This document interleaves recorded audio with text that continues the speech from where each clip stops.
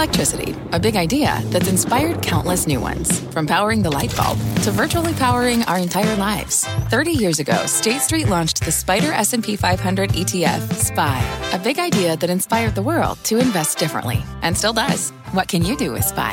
Before investing, consider the fund's investment objectives, risks, charges, and expenses. Visit ssga.com for a prospectus containing this and other information. Read it carefully before investing. SPY is subject to risks similar to those of stocks. All ETFs are subject to risk, including possible loss of principal. Alps Distributors, Inc. Distributor.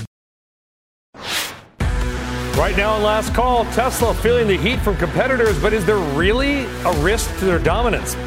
House Republicans have a new nominee for Speaker, but the uphill battle may just be beginning. Pfizer breaking down, the stock tumbling right now as it issues a warning about COVID vaccine sales. Forget driverless taxis, while your next package may come in a robot car. Plus, champagne problems. The Taylor Swift frenzy sweeping theaters. And sometimes you beat the books, other times you get destroyed. Can I dig myself out of a hole with this week's NFL picks? We're going to find out. You can tell me where I'm wrong as we are ready for kickoff, and Last Call is up right now.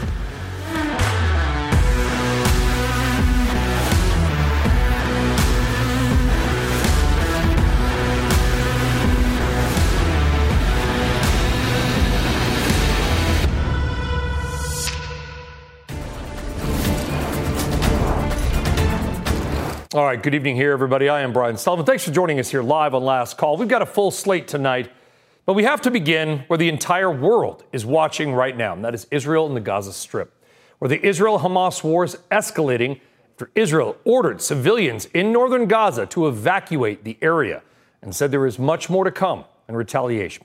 NBC News foreign correspondent Josh Lederman joins us live from Israel tonight. Josh.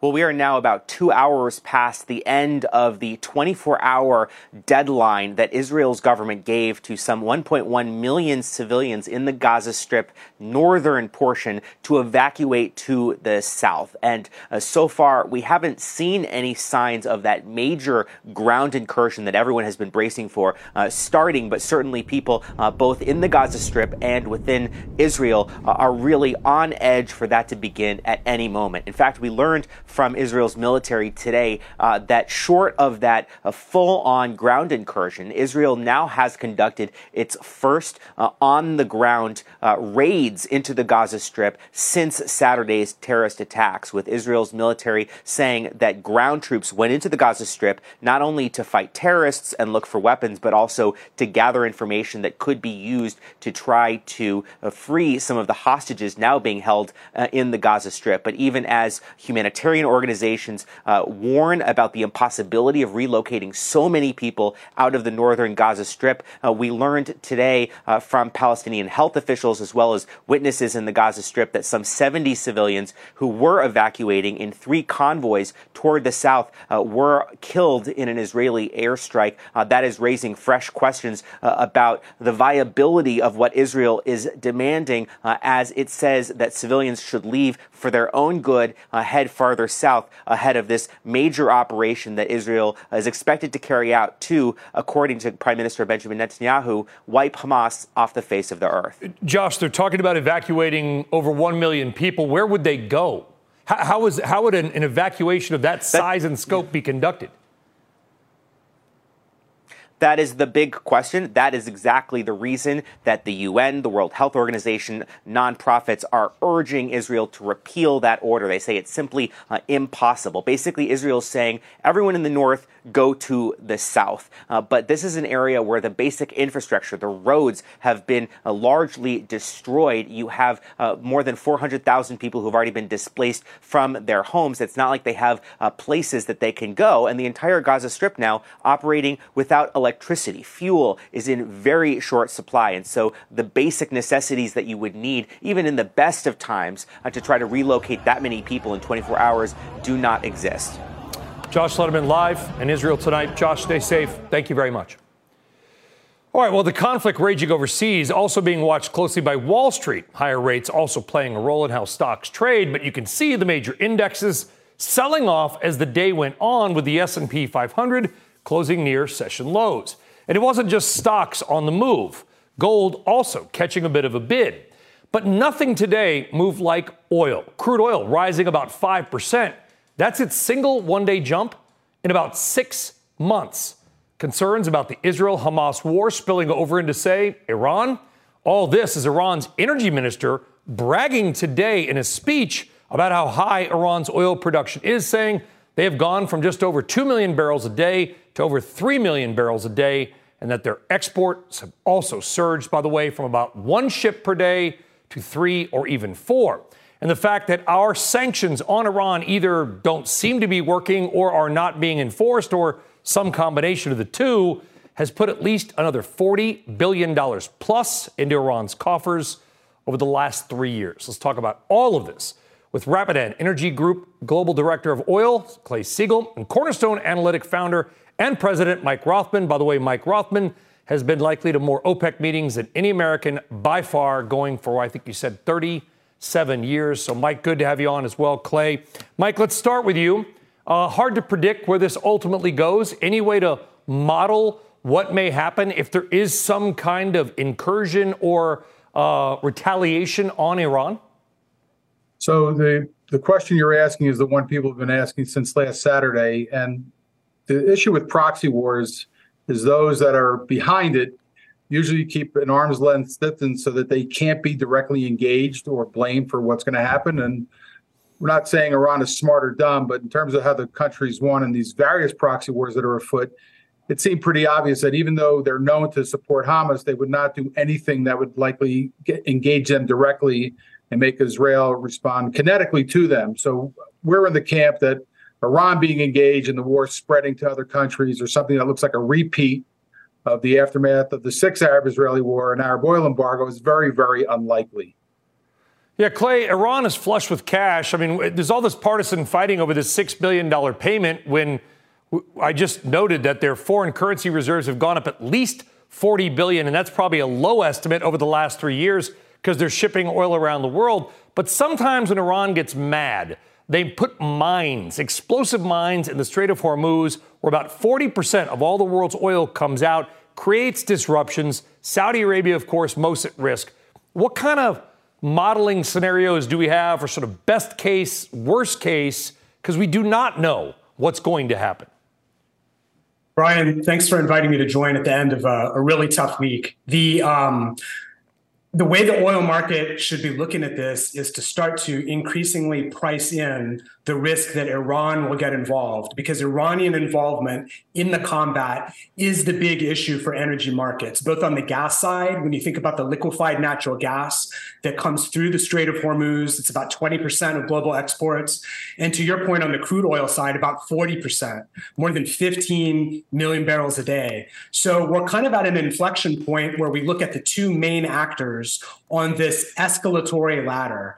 You know, Israel, how are they going to conduct this ground operation in Gaza facing two really formidable challenges? They've got the safety of more than 100 hostages to think about during that ground campaign. And they also run the risk of the Lebanese group Hezbollah becoming actively involved on Israel's northern front. So then they would be fighting a two-front war. Hezbollah, for its own part, has some decision-making to do. It's at a fork at the road here. Is it going to open up that front against Israel at the cost of decimating Lebanon? That would be almost an inevitable result. But they may feel the pressure to open up that second front in solidarity with the Palestinians in Gaza and to exploit Israel's vulnerability. Those are the strategic decision-making points that we're looking at going into the weekend. Yeah, and a great point. By the way, can we put that map back up, guys, there at Strait of Hormuz? Because, you know, listen, for those who are not following geography that closely over there, Qatari liquefied natural gas is so critical to Europe right now with the Nord Stream pipeline particularly off heading into winter. Their inventories are fairly full, but all those Qatari LNG ships are also passing through that high-risk point, which I think at its narrowest point is only about 2 miles across. So it's not just Saudi oil. It could be Qatari LNG that's going to Europe. All right, Mike, that aside, if we got some greater disruption, Iran bragging today, 3.1 million barrels per day. Not sure I believe that. You can tell me if you do. Does the U.S. or the world have the inventories and the spare capacity, we know the Saudis do, to make up for any disruption? So that's actually the only question that matters, which is the oil balance and what's happening.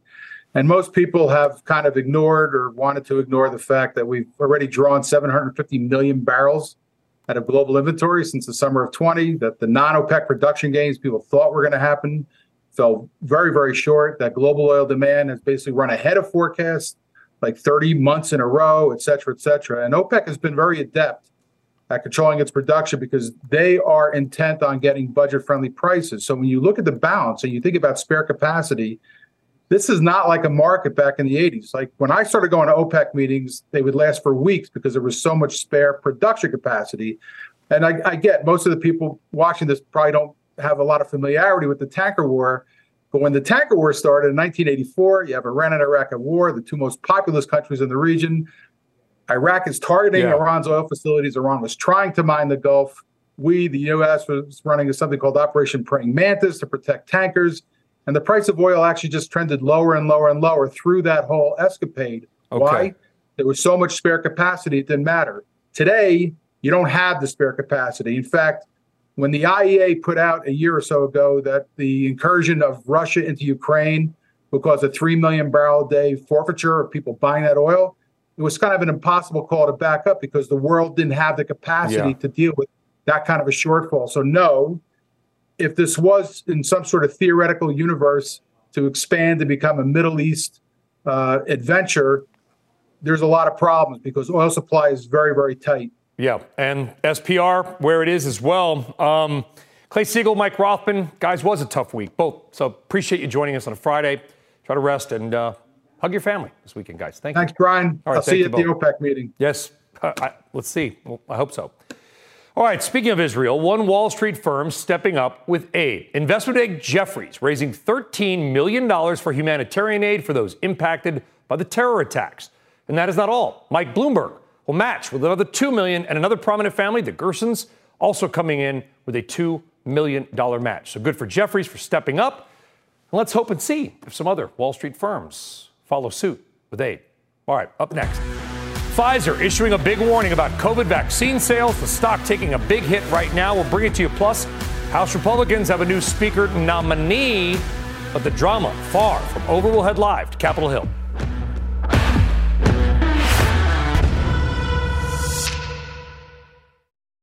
This podcast is supported by FedEx. Dear small and medium businesses, no one wants happy customers more than you do.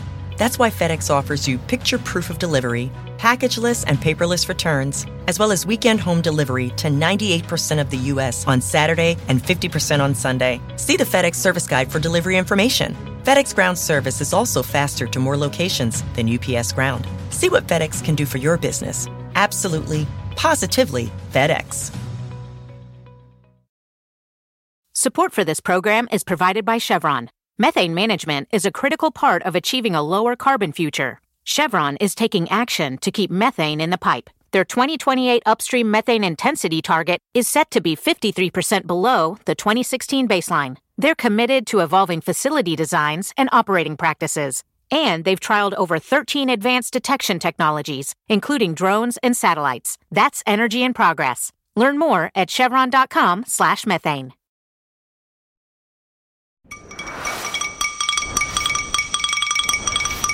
All right, time for tomorrow's news tonight. And tonight, it is all about Pfizer and maybe a little bit about Moderna. Shares of Pfizer slammed. Company slashing its outlook, blaming weak demand for both the COVID vaccine and its Paxlovid treatment. What's even a little more bizarre is that Pfizer is now below where it was trading before the pandemic. Joining us now is Herb Greenberg, editor of Herb Greenberg on the Street at Substack, also CNBC contributor and somebody that has owned until recently Pfizer. Herb, thanks for coming on kind of late because they broke, by the way, the classic Friday night news dump. They break this stuff after hours on a Friday, which just makes people nervous. But that said, I can understand if they retraced the COVID gains, but they're below before the pandemic. Well, I think, look, right now they're trying to figure out what to do. And I think the most important part about this entire announcement, it's not that they've got the issues with the COVID vaccine. They also have a cost alignment program in here. So they're basically telling you they're sort of like kitchen sinking this quarter, or at least they're attempting to, because they've got basically, they say they're going to have a charge savings, they say, of $3.5 billion, and that's going to include about $3 billion that includes severance. And this is just an estimate. So I think what they're doing is they're trying to right the ship. And in their defense, and look, I owned this thing in 2021, to be fair, from the lows to like $52. And then I realized the thesis had changed because you realize people weren't going to get COVID vaccines the way you thought they would, line up every year. But the company basically, it was a moving target. Everybody knows this now. And they're talking about regular vaccines for COVID in 2026, 2025. I will say one thing here. So when you say what's going to happen next, because that's the real question here. And everyone does forget, not that I know that it matters right now, Brian, they do have a GLP-1 pill that is in phase 3 trials. How that will work out, they say it doesn't have the nausea of the other weight loss drugs. So looking forward, the story is going to shift. But COVID is now a mature business. It's going commercial, and it's not what it was. GLP-1, by the way, is the weight loss drugs we've talked about, like Ozempic and Mounjaro and Wegovy. So Pfizer's got a very, I don't want to say good candidate, but if you've made it to phase 3, you're doing okay. Herb, and I understand that there's indemnity here in the United States. Maybe you don't want to touch this question at all, but I'm going to ask it because the stock is below pre-COVID. There's a lot of other countries where there may not have been indemnity. I'm not sure. Do you think there's some liability risk here for Pfizer on any level? I'm not going there because it's outside of my purview. Yeah, fair enough. Sorry. No, don't apologize. I think it's a fair question because either that or Pfizer's got just not good products in the pipeline or patent cliff risks on other stuff. It'll be interesting.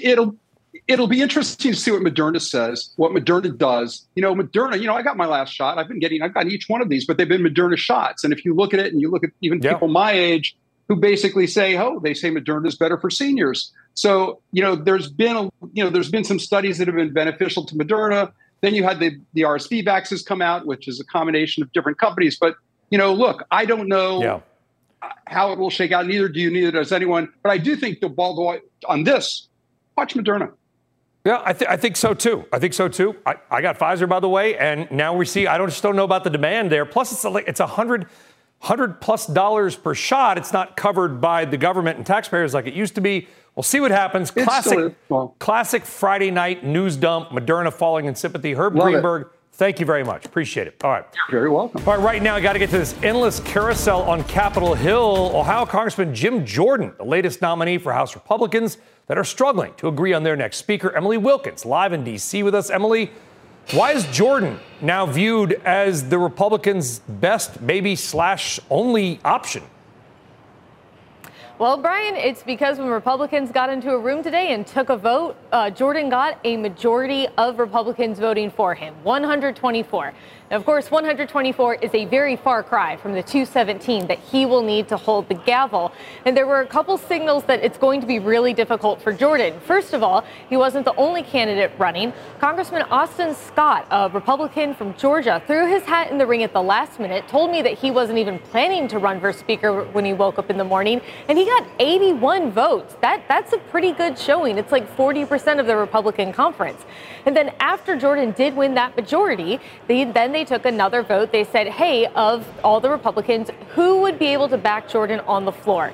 55 Republicans said no. So now Jordan has to spend the entire weekend working to get all of those no's to a yes. And that's definitely going to be an uphill climb.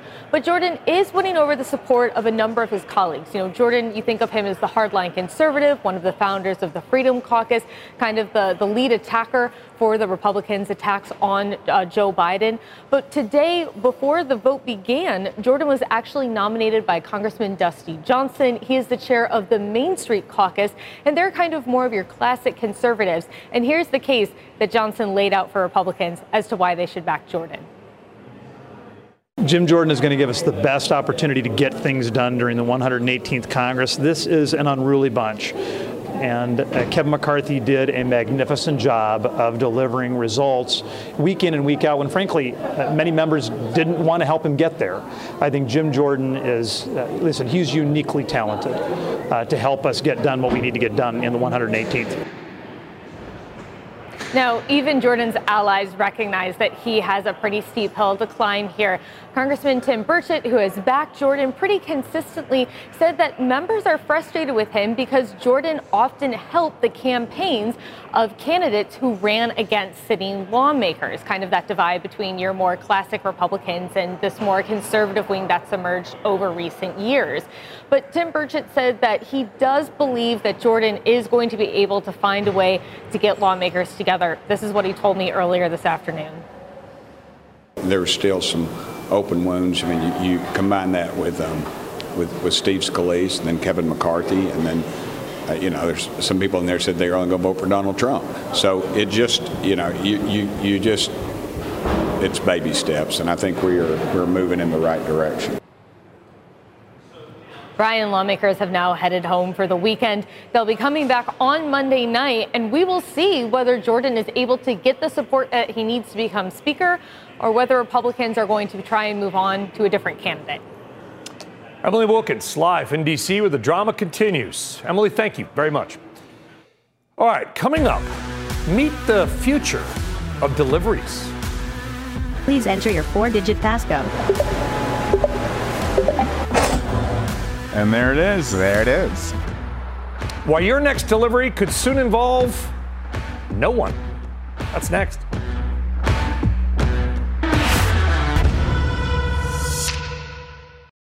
This podcast is supported by FedEx. Dear small and medium businesses, no one wants happy customers more than you do. That's why FedEx offers you picture proof of delivery, packageless and paperless returns, as well as weekend home delivery to 98% of the U.S. on Saturday and 50% on Sunday. See the FedEx service guide for delivery information. FedEx Ground service is also faster to more locations than UPS Ground. See what FedEx can do for your business. Absolutely, positively FedEx.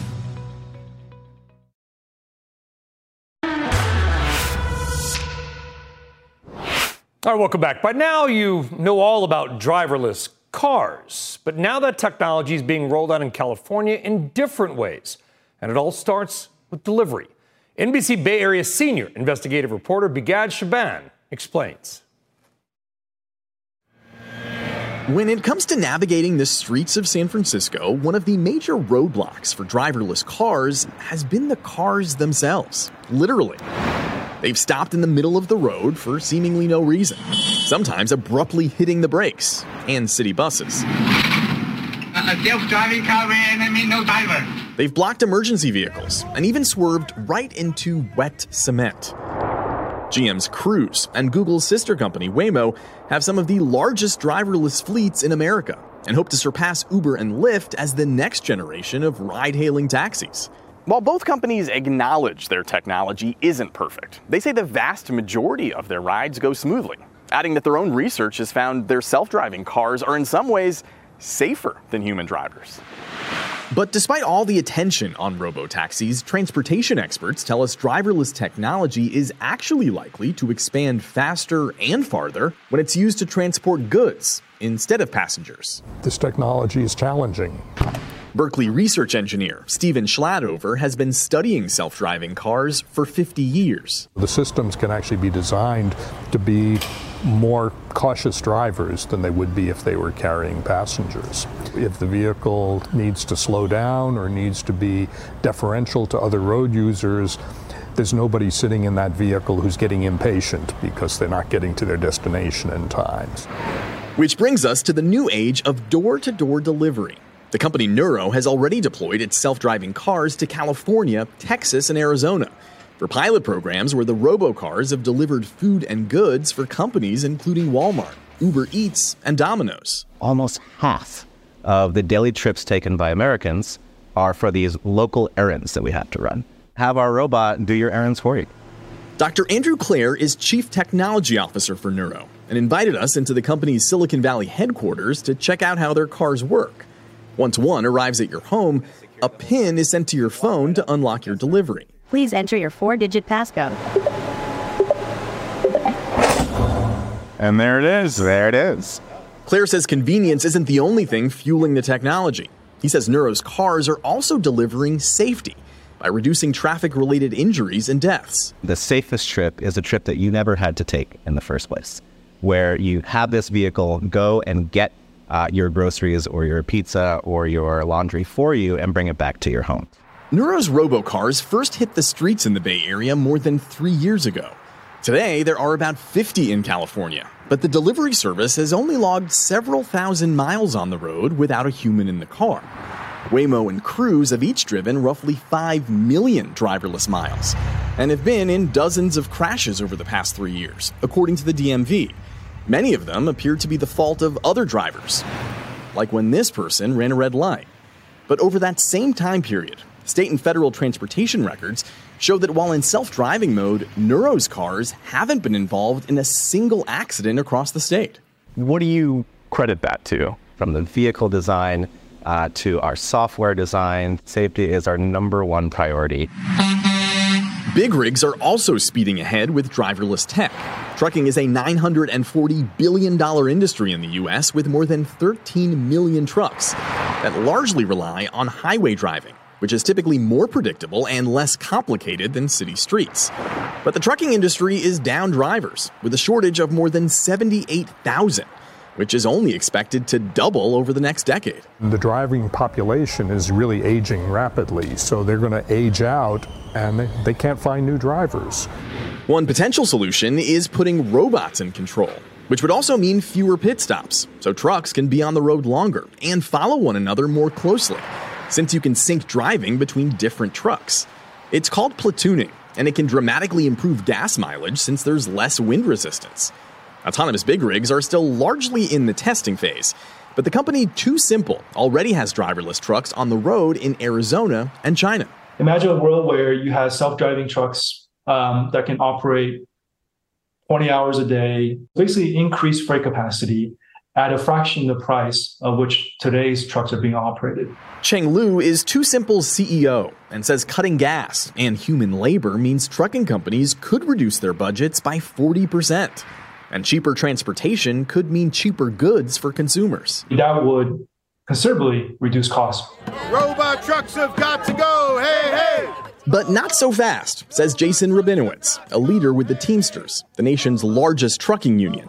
Sign that bill! More than 1,000 members recently marched to California's state capitol. There you go, talk to support a bill that would require driverless trucks weighing more than 10,000 pounds to always have human safety drivers inside. The Teamsters represent tens of thousands of truck drivers across California and worry autonomous tech could drive away their jobs. Should that be enough of a reason to steer clear of new technology? We welcome new technology. We want to make sure it's safe. It's about jobs, but it's also about safety. You want someone in the cab that could take over if needed? Absolutely. You could have even bigger disasters than we've had with the robot cars just because of the bigger size, scope, and weight and speed of these vehicles. The threat to our safety is enormous. So Begat Shaban joins us now. Begat, good to see you again. Thanks for doing it. Great piece, by the way. So what is the latest? Where do we stand in that autonomous trucking bill in California? Yeah, Brian, good to be with you. Well, that bill requiring human supervision inside self-driving trucks actually got unanimous support here in California, but in the state legislature, but was actually vetoed by Governor Newsom. He called it unnecessary, saying that the laws already on the books in the state already give California the opportunity to create the appropriate regulatory framework. But the reality is right now, driverless trucks aren't allowed on the road in California because the DMV hasn't issued regulations on how they should operate. But it's likely that when they do, the first phase of testing, Brian, is going to require human supervision inside. But eventually, California could be lined with big rigs that have no one behind the wheel. Yeah, and I love that I think you called it platooning. I would just call it drafting, almost like the Tour de France, the Peloton. Begat Shaban, another great piece. Keep them coming, my man. Thank you very much. Appreciate it. I'll see you soon. Thanks, Brian. All right, thank you very much. All right, still ahead. As they say, if you come at the king, you better not miss. But are other car companies finally starting to land some blows on Tesla? Plus, something that has not happened in nearly 70 years is now happening in the American nuclear industry, and it's a good thing.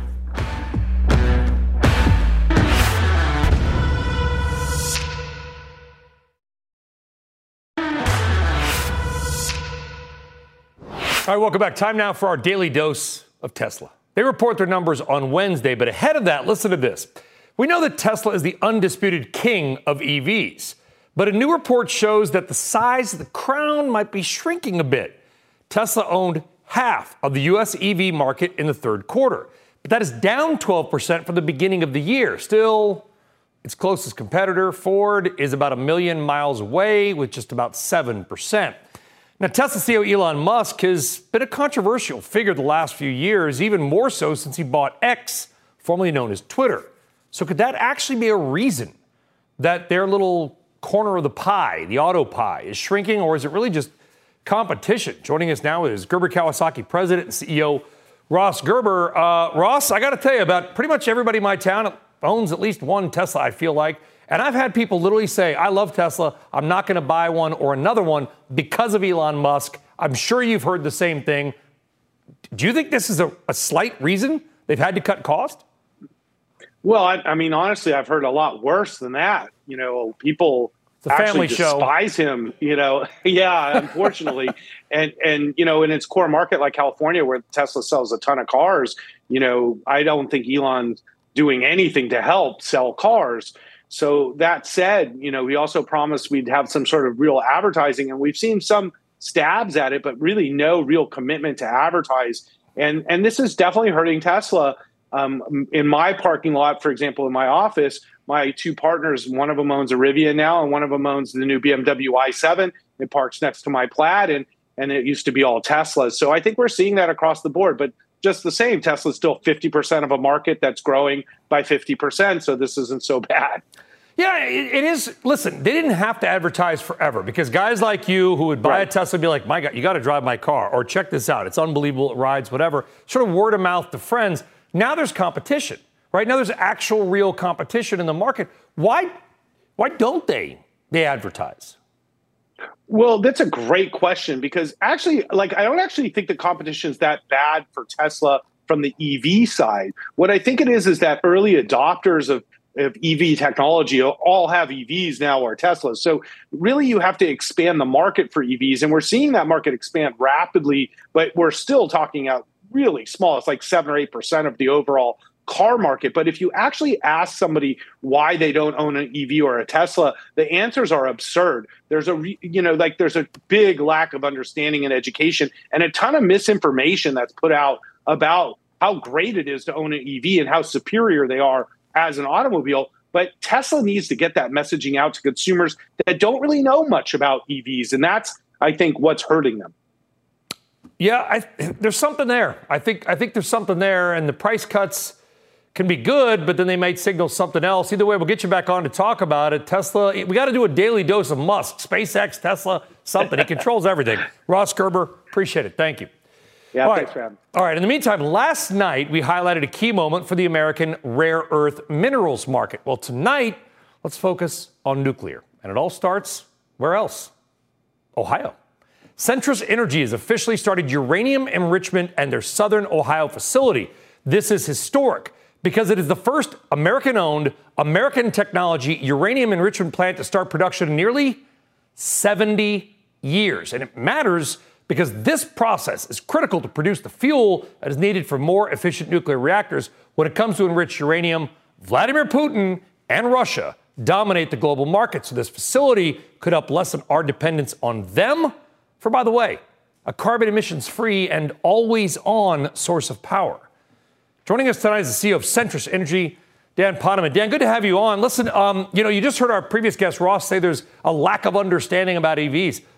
You know what? Take that up 50-fold and talk to people about the lack of understanding in nuclear. I've talked to really smart people who still think we're talking about reactors built like Chernobyl.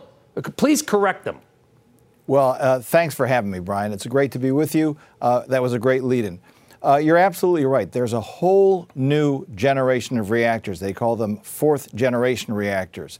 The concepts have been developed over many, many years, but they use new forms of fuel. And in fact, Centrus Energy Corp has the only NRC license to make this new form of fuel. People will know that the traditional reactors, we have 93 of them now operating, use enriched uranium up to about 4 or 5%. For those of you who saw the Oppenheimer movie, this is putting the little marbles in the bowl. If you take the concentration all the way up to 90%, you'll get naval reactor fuels or actually nuclear weapons. But if you want to get more octane, more bang for the buck, and better performance, but not run the risk of spreading nuclear weapons, you go to just below 20%. That's what we're doing in Ohio. Yeah, so it's a totally different type of a thing. So in non-nuclear scientist, physicist, whatever type language, explain what this facility does. What do you guys really do there? Okay, so when you pull uranium out of the ground, over 99% of that is the isotope called uranium-238. But what kids learn in school about atoms splitting and sustaining chain reactions, you have to get the other isotope, uranium-235 boosted. That's what we call enrichment. So if you take these molecules and spin them very, very fast, they split apart between the slightly lighter uranium-235 and the slightly heavier U-238.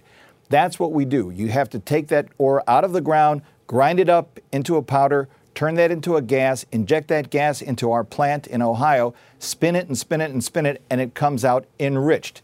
You can either take it up to 4 or 5% for a traditional reactor or up to nearly 20% for these new fourth-generation reactors. And nuclear is carbon emissions free, but let's be intellectually honest. The entire supply, like an electric car, by the way, the tailpipe, there's no emissions, but the supply chain is just awful in terms of carbon emissions. Where do we get the uranium? Where does one source uranium these days? I'm not asking for like a nefarious purpose or anything. I want to be clear. No. It's a great question. There's a lot of confusion. The whole front end of the fuel cycle starts with uranium. Uranium is prodigiously distributed around the world. It's in Canada, it's in Kazakhstan, it's in Australia, it's in Namibia, it's in Niger. Actually, technology you get out of seawater. The thing that's a critical path item, the bottleneck in the whole supply chain, that's enrichment, because that's a capability. It's only controlled, believe it or not, by 4 state-owned enterprises. And believe it or not, the United States, which invented this technology in the Manhattan Project, now has fallen out of the market. We've gone from the world's largest exporter to the world's largest importer. That's why this development in Ohio is so important. It's putting the United States back into the game that we never should have left and that we once dominated. Yeah, well, by the way, get in line. We used to be the world's biggest producer of lithium. Then we gave that up. We used to have that mine in California, which we talked about last night. Gave that up. It almost shut down. I'm glad we're kind of bringing it back. It's sad it only took about 70 years, but at least we're here. Dan Poneman, Centrus Energy. Dan, thank you very much. Have a good weekend. Best to you. Thank you for having me. All right, a lot of stories about things we used to lead in. Anyway, speaking of leading, Taylor Swift just leads everything, okay? And if music stadiums and our wallets weren't enough, now she has come to conquer the movies. We're going to talk to a movie theater owner about this, another frenzy, next.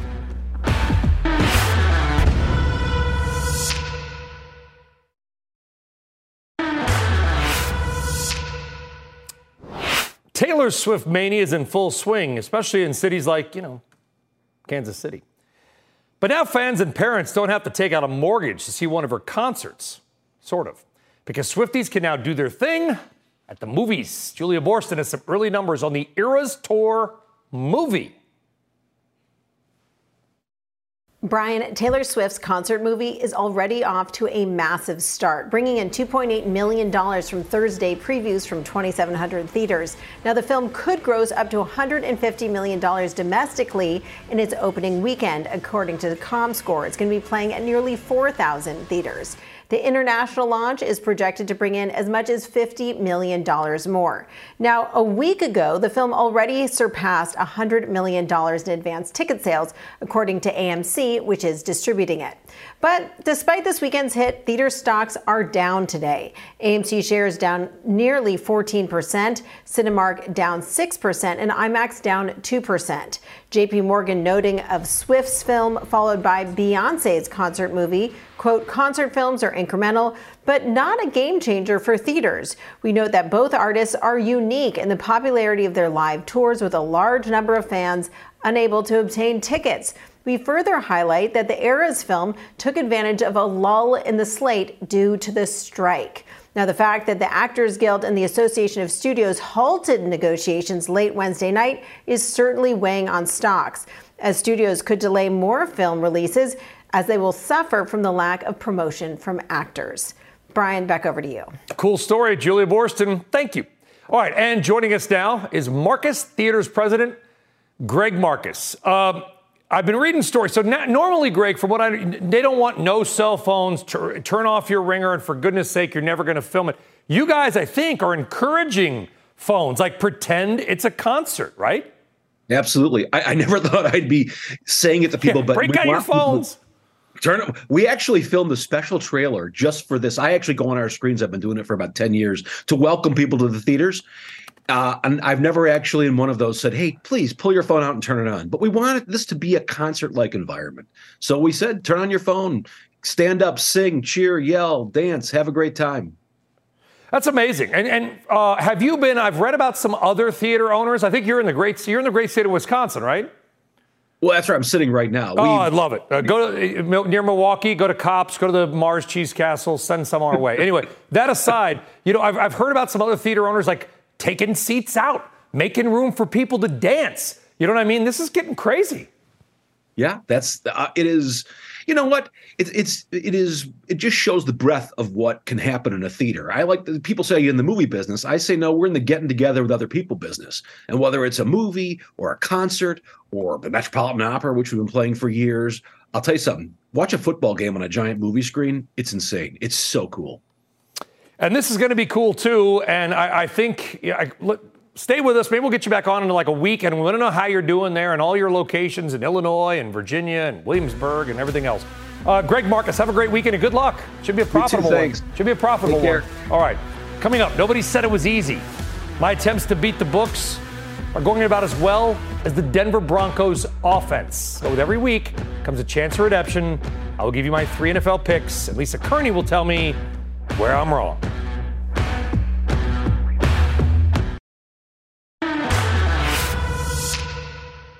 All right, let's end it with something fun, even though it was not fun for me last week. It's our NFL season-long Can I Beat the Books, where I try to outsmart Vegas with 3 NFL picks against the spread. It's all for fun. And to see if someone can actually have a nice winning percentage against Vegas 3 years in a row. I came in having 2 great years the last 2. Not so much this year. I totally bombed last week. I admit it. I went 0-3 for the first time ever on the season. I'm 6-8-1. But it's a new week, and it's a long season, so let's have a little fun. It's Friday, right? The great Lisa Kearney back with us, host extraordinaire on FanDuel. And like last week, she will grade my picks. And it was our first week doing it, and I bombed, and it's terrible. So hopefully I can flip it back, Lisa. Thanks for being with us again. I've got a theme here on my first 2 picks, and I'm going to start off. And I can't believe, I don't think I've ever, maybe I have once bet on the Colts. Colts, 4.5 in Jacksonville. This is a jet lag play. The Jaguars have been there in London for 2 weeks. They didn't take a bye week. The Colts tend to play them tough. I just don't trust Trevor Lawrence necessarily as a big favorite here. Your thoughts? All right. I just like this. I just have to say it out of the gate. The winner of this game, yes, is going to sit solo atop the AFC South, but we're talking about the spread here. The Colts are 1-7 ATS in their last 8 games against the Jags. We all know quarterback Anthony Richardson is out with the shoulder, and such timing for Gardner Minshew to now come in and take over this team facing his former team. Listen, he has a very capable backfield. We saw Jonathan Taylor's back. How about Zach Moss coming off that monster career game? But they have to be ready to face a Jags defense that is absolutely stout against the run, holding opponents to less than 82 yards on the ground per game. The Jags are 14-2-1 ATS only in head-to-head meetings since 2015. 78%, interestingly, of the spread handle at the FanDuel Sportsbook right now is for the Colts. I am fading the public here. I think Jags cover, no problem. After last week, you should probably just fade all my picks. I mean, based on that. But listen, this is on a normal week. I just think they're going to be tired, and that goes into my second pick. It's the Ravens, and I was going to go the opposite. The Ravens -4. They're not at the Titans. They're in London. You know, they have these dumb home games. They're at Tennessee if Tennessee is in Tottenham Hotspur Stadium. And here's why I flipped my pick.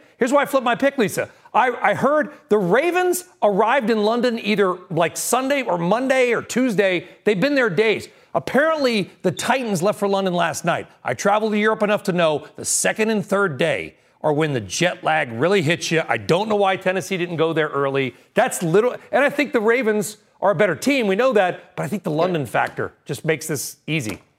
Yeah, well, John Harbaugh learned from 2017, right? He's like, I'm not coming in late this time. Hey, listen, I do love these early kicks in London.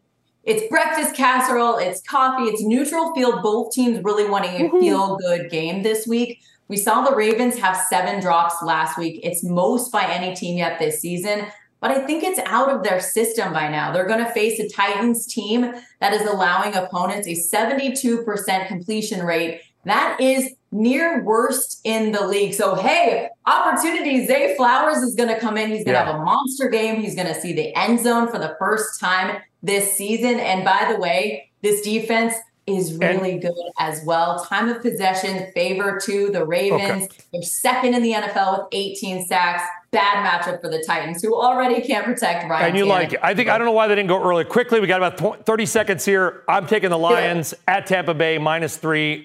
They're just a far better team, period. That's my deep analysis. You know what? I like it. Dan Campbell is an absolute monster. These Lions should be getting a lot more love. They're 12-3 in their last 15 games dating back to last season. They're 27-12 ATS under Campbell. It's best in the NFL. I have a lot more to say on this game, Sully, but I'm going to leave it at that. 83% of spread bets on the FanDuel Sportsbook are for the Lions. Public's doing the right thing here, Sully. You and I are in this together. Lions laying 3 on the road. I like it. We're 2-1 this week together. I hope I don't let you down or anybody down. Thank you, Lisa. Have a great weekend. Folks, everybody, thank you. We will see you Monday. Have a terrific weekend. This podcast is supported by FedEx. Dear small and medium businesses, no one wants happy customers more than you do.